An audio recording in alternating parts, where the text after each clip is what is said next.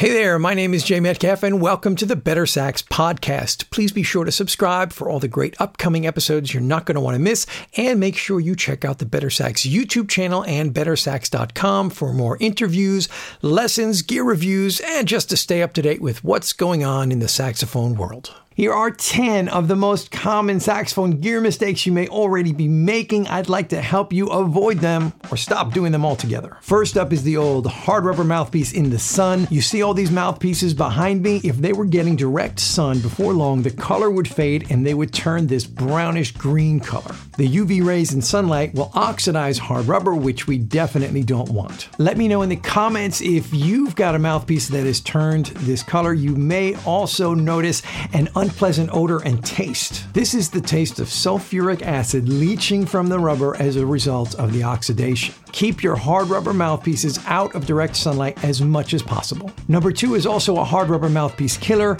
hot water. Do not use hot water or even warm water on your hard rubber mouthpieces ever. If you got to clean them, use cold water only. If the water is not cold, you risk the same discoloring and terrible taste, not to mention loss of value, which brings us to the third common gear mistake saxophone players make, which is not swabbing. This is the absolute bare minimum for saxophone maintenance and hygiene. If you swab out your mouthpiece every time after playing, they will always be relatively clean on the inside and won't really need to be washed anyway. Mouthpieces that don't get swabbed out end up with nasty deposits of gunk that harden and become very difficult to remove over time. Not only is this disgusting, but it also alters how the mouthpiece may play by literally adding material to the interior. As we speak, someone is writing a comment saying, "Yeah, but I heard if you swab out your mouthpiece, it will remove the material from the inside of your mouthpiece and ruin it." That is completely untrue,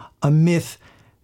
Swabbing out your mouthpiece is not going to damage it in any way, unless, of course, you're swabbing your mouthpiece with sandpaper. If you don't have swabs for your instrument, go get some today. I've made it really easy for everyone since this is an absolute necessity. I made these great sax swab kits available on bettersax.com for alto and tenor saxophone. They come with a microfiber body swab and neck swab that also does the mouthpiece. There's also one of these little microfiber pad cleaners included in the kit, so you can keep your saxophone clean and functioning much better for a lot longer. The next most common gear mistake saxophone players make is leaving the mouthpiece on the neck when you're not playing. When you leave the mouthpiece on the neck cork while you're not playing, besides not having cleaned anything out, the moisture is going to sit on the neck cork, which over time will result in that cork hardening and becoming brittle and eventually breaking. The mouthpiece is also going to overcompress the cork, which will result in a less optimal fit. Number 5 is putting the saxophone down on the wrong side when laying it flat on a table. It seems kind of obvious that since this side of the saxophone has so many keys on it,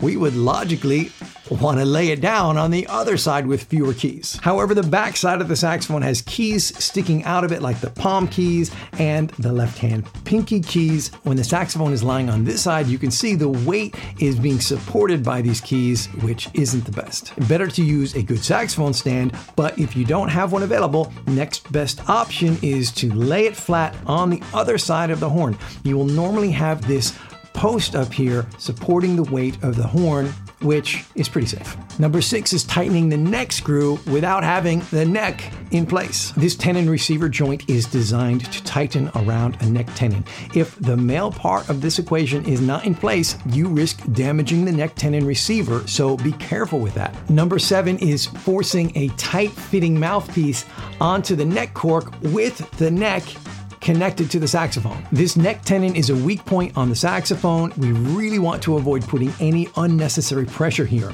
Also, the neck itself can be rather delicate and prone to bending.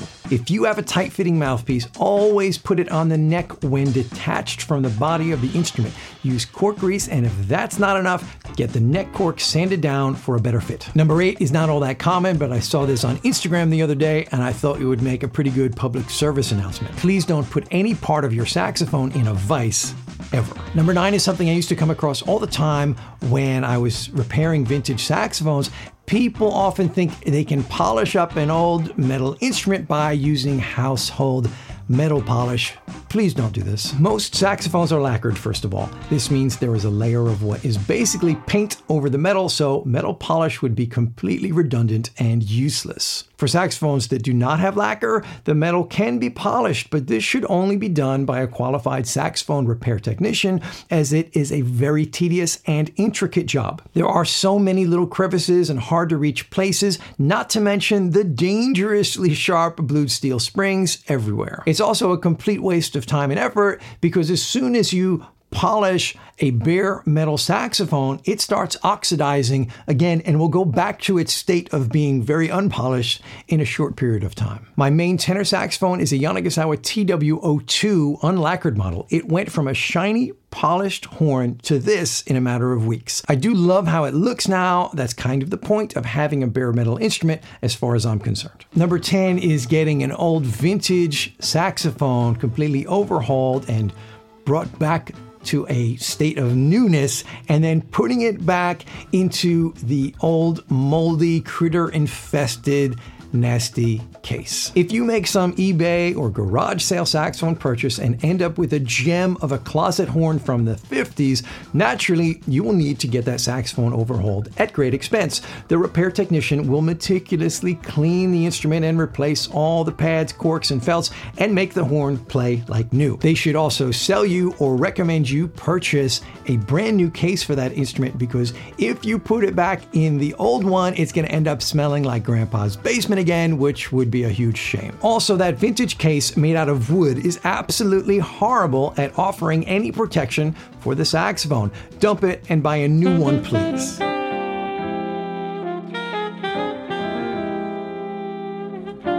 Thanks for listening. Be sure to subscribe to the podcast. And if you'd like to improve your saxophone playing, I can strongly recommend the courses we offer at bettersax.com, which break away from traditional learning methods to give people a more fun and more effective way to get better on the saxophone. We have content for all levels of players. And if you haven't done so already, please go sign up for the free courses, free lessons, and free downloads over at bettersax.com. I'm sure you're going to find something over there you dig. Until next time, I'm Jay Metcalf, and you've been listening to the Better Sax Podcast.